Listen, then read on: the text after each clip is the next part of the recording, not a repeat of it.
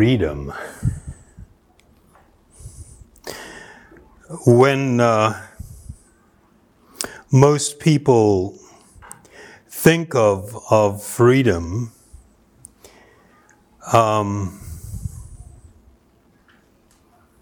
they pretty much think of it as being able to act as you want, act as you please.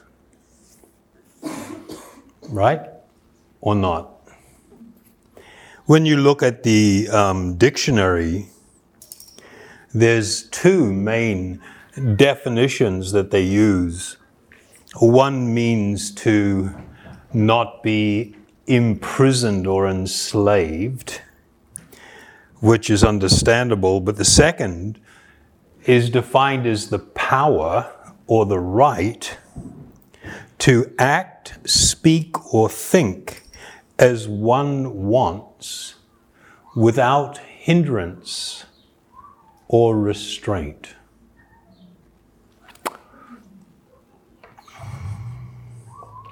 Well, the Vedas teach something completely different that is not characterized as freedom. You remember that movie years ago? What's his name? Jim Carrey. And he was like a... What do they call it? The Truman Show. Yeah. So here he was, trapped in this artificially created world, thinking he was living a normal and natural life. But this had been created, this world, so that people could capitalize off him. He was a reality show and didn't know about it. And so he's living out, he doesn't understand that things are happening to him, that people that he are meeting, it's not just happening because of his decision or freedom, it's been engineered. And of course, when he discovered that reality, everything imploded and it was just a giant nightmare and really tragic. There is an amazing parallel between that and what we consider to be freedom in this world.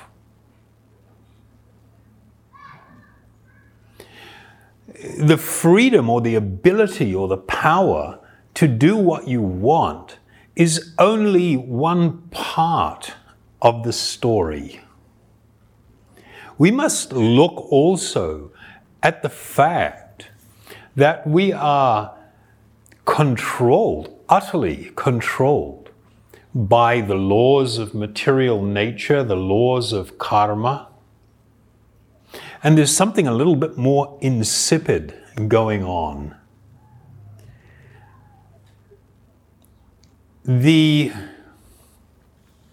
Patanjali explains in the Yoga Sutra that when you act, it creates or it affects your consciousness. It affects the way that you will desire going forward. And every act that you make, you are going to be accountable for. It is going to determine what happens to you going into the future, what type of life experience that you are going to have, and what kind of a death you are going to have. But on top of that, not only are you creating karmic fruit that you must taste, whether they be sweet or bitter, you are becoming conditioned to think a certain way, to act a certain way. Your actions are not just a product of your free will. That's actually really childlike and naive to think that we are that free. That's absolutely not true. And the situation has become incredibly worse because of the influence of technology and social media and the way in which people are utterly manipulated.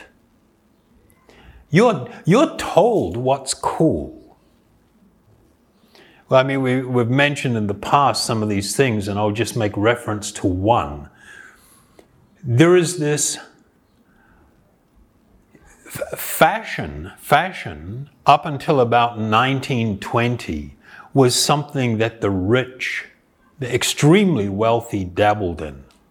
The common person had little appreciation or room for fashion. People were trained in this idea that clothing is an expression of your individuality. That's so much crap. It's just absolutely not true. I'm sorry. It's an idea that was plucked out of the air and utilized by Eddie Bernays, the nephew of Sigmund Freud, to manipulate people. And they began to use they began with women first because they saw them as the easier targets. And they used aviators and women who had excelled, and they had recently acquired the right to vote, which was astonishing that they weren't allowed to vote. But anyway, here we are, supposedly more enlightened now. But nothing's really changed. We're still being subject to enormous amounts of manipulation in the way that we think. We have become deeply addicted to things. How many people can truthfully say that they can right now set aside their cell phone and not use the computer for anything other than just email? Set aside your phone for 1 week. Just now, right now. Send out an email to everyone if there's a screaming emergency. Get me on my landline or send me an email. And just put that phone aside and stay off social media for a week. Most people cannot do it. If you're in a meeting with someone and they're there and you reach across the table and just take their phone and move it out of their reach and begin to continue engaging, that person's mind is over there. It's like, why did you do that? Why have you done that? And then it's vibrating and buzzing, and it's like, you just feel this compulsion to have to answer everything. And you think you're free? No, absolutely not free. We are deeply enslaved. We are controlled on so many levels. And this idea that just because I can choose whatever I want to do right now and can do it, I am therefore free, is naive.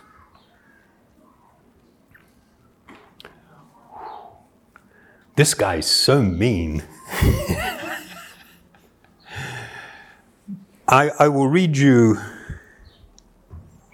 a verse from the Bhagavat Purana, which gives a whole nother before I go there, let me continue with this thought. The yoga system was meant for people's complete freedom, their liberation from all forms of suffering and entanglement. It was a process by which a person could become truly liberated and free.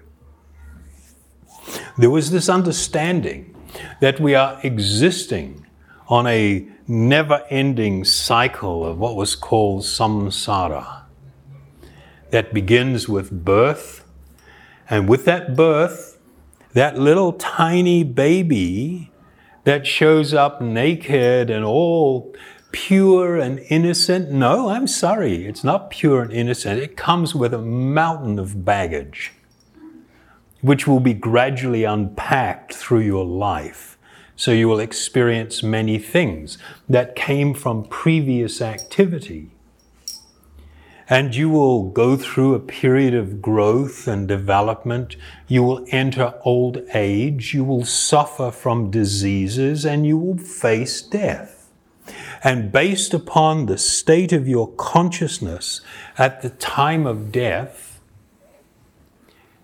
if you are not in a liberated state, then you will be obliged to take birth again in some other place, in some other family, who knows where. It could be a slum in Calcutta or Manila, or it could be Beverly Hills in America. It could be anywhere, depending on how you've been living. But that's not a life of freedom. Freedom means that you are no longer accountable for your actions and things. You're no longer accountable. You have begun a life of conscious choice and clarity, a transcendental life that carries with it no material fruit, sweet or bitter. This is how freedom was understood. You know, just to be able to tiptoe through the daisies at a music festival, wildly enjoying the company of friends or family at the beach, or just being able to so-called enjoy life, doesn't mean you're free. You're just setting yourself up for a continuation of what you're currently experiencing or have experienced or will experience. Just a continuation. So in the Bhagavat Purana, it has an astonishing definition of a number of things.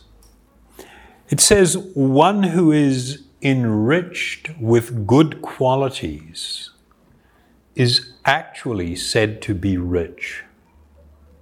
So rich, or to be wealthy, was not defined by how much money you had in your pocket, hand, or bank. It was determined by the qualities that you had cultivated. And if you are endowed, enriched, your life had become enriched with good qualities, then you are to be rich. One who is unsatisfied in life is actually poor. It's like, whoa. How many people are unsatisfied? You know, if we're honest, everybody's hand shoots up. And this is considered an impoverished condition, to not be experiencing actual satisfaction. A wretched person is one who cannot control their senses. What? I mean, this is how insane the world has become, that we live in a time when we are constantly bombarded with the message of just do it. Whatever you aspire to be, whatever you want to experience, whatever's going on, without any thoughts of repercussions or anything else, to just do it.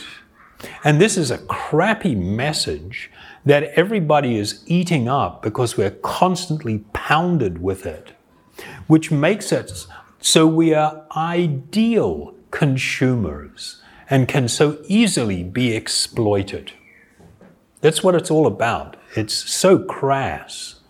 It's unbelievable. It's totally gross. a dignified life, a compassionate life, a happy life will bear this hallmark of control, where one does not just give in to urges and desires and whatever's going on in the mind. Because that can't lead to a good place. That can only lead to unlimited and ongoing just suffering that just goes on for lifetime after lifetime after lifetime. And to feel that you are free to just act on your desires and whatever's going on in your mind doesn't mean you're liberated or happy. No. There will be consequence to every single choice that you make and every act that you engage in. There will be a consequence.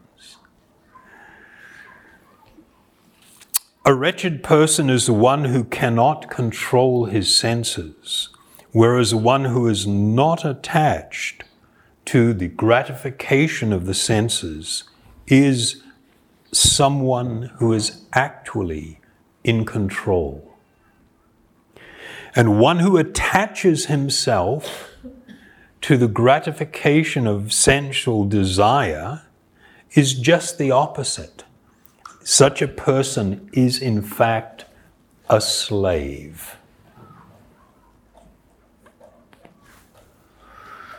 You can have all the money in the world, you can attempt to fulfill and satisfy every single desire.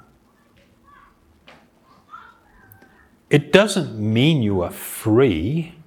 What you are developing is a network of attachment, a network of desires that just pulls you further and further into material existence, where one can never find the perfect and perpetual happiness that we seek, the peace in which we seek.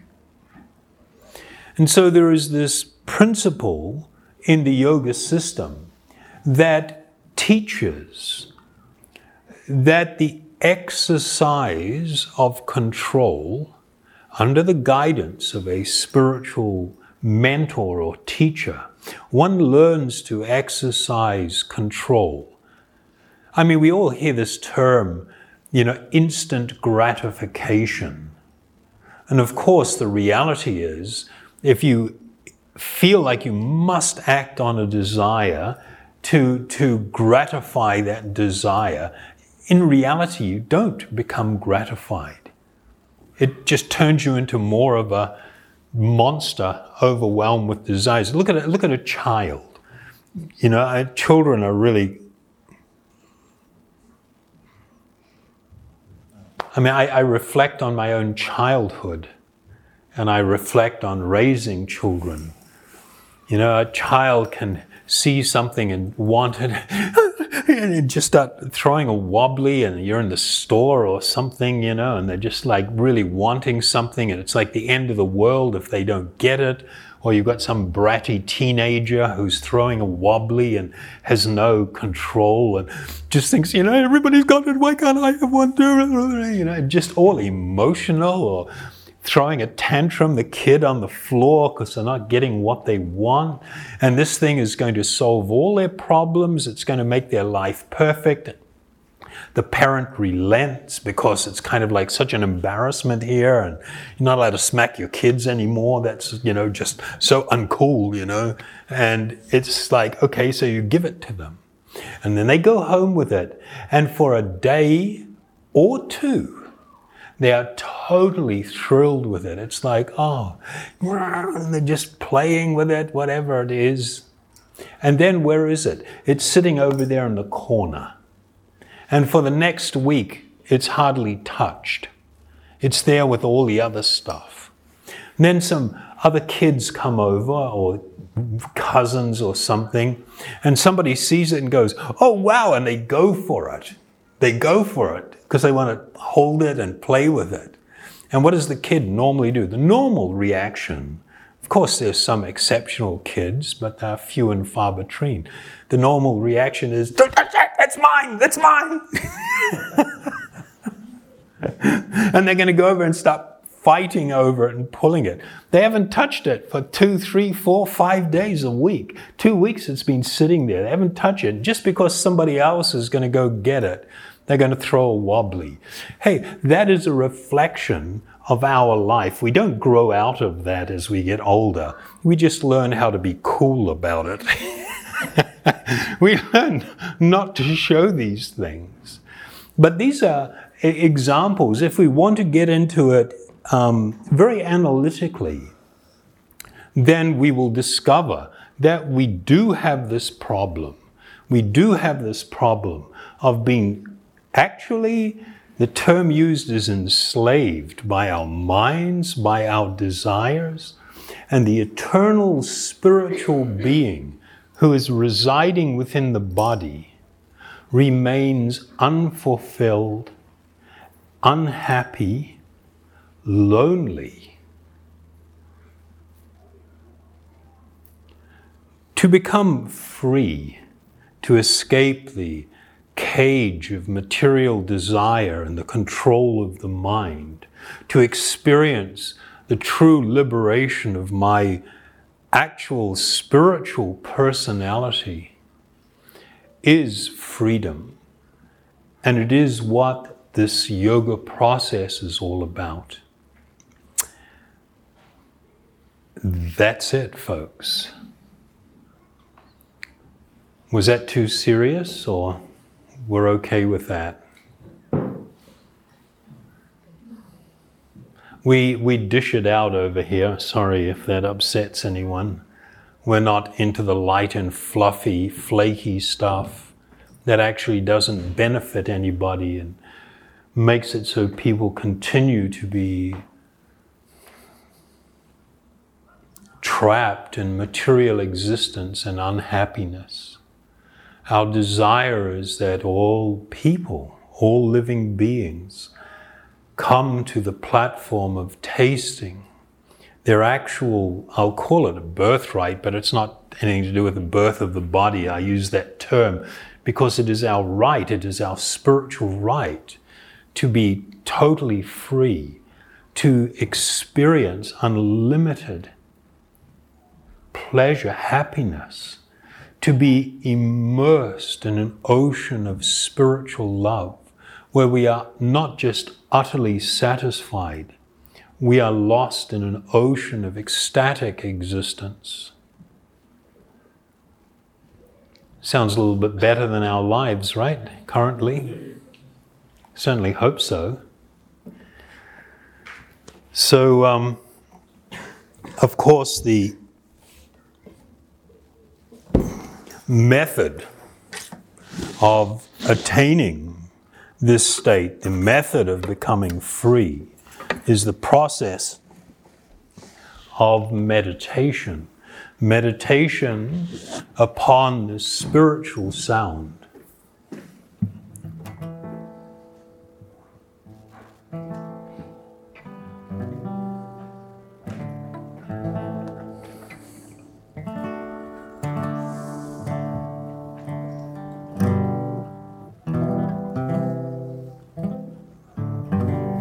So I'm going to chant a mantra.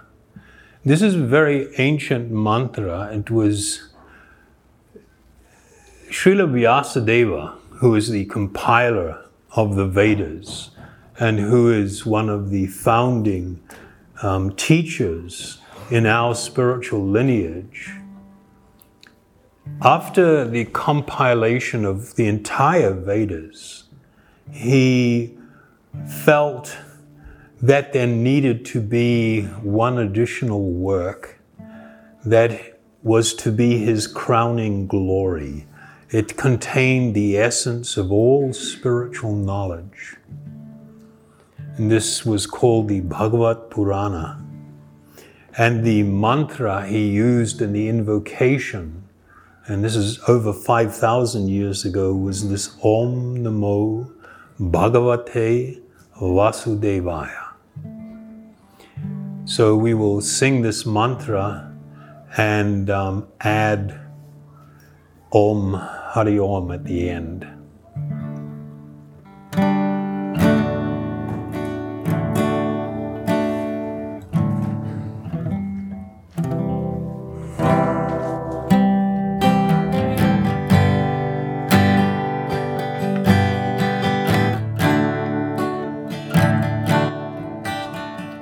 Om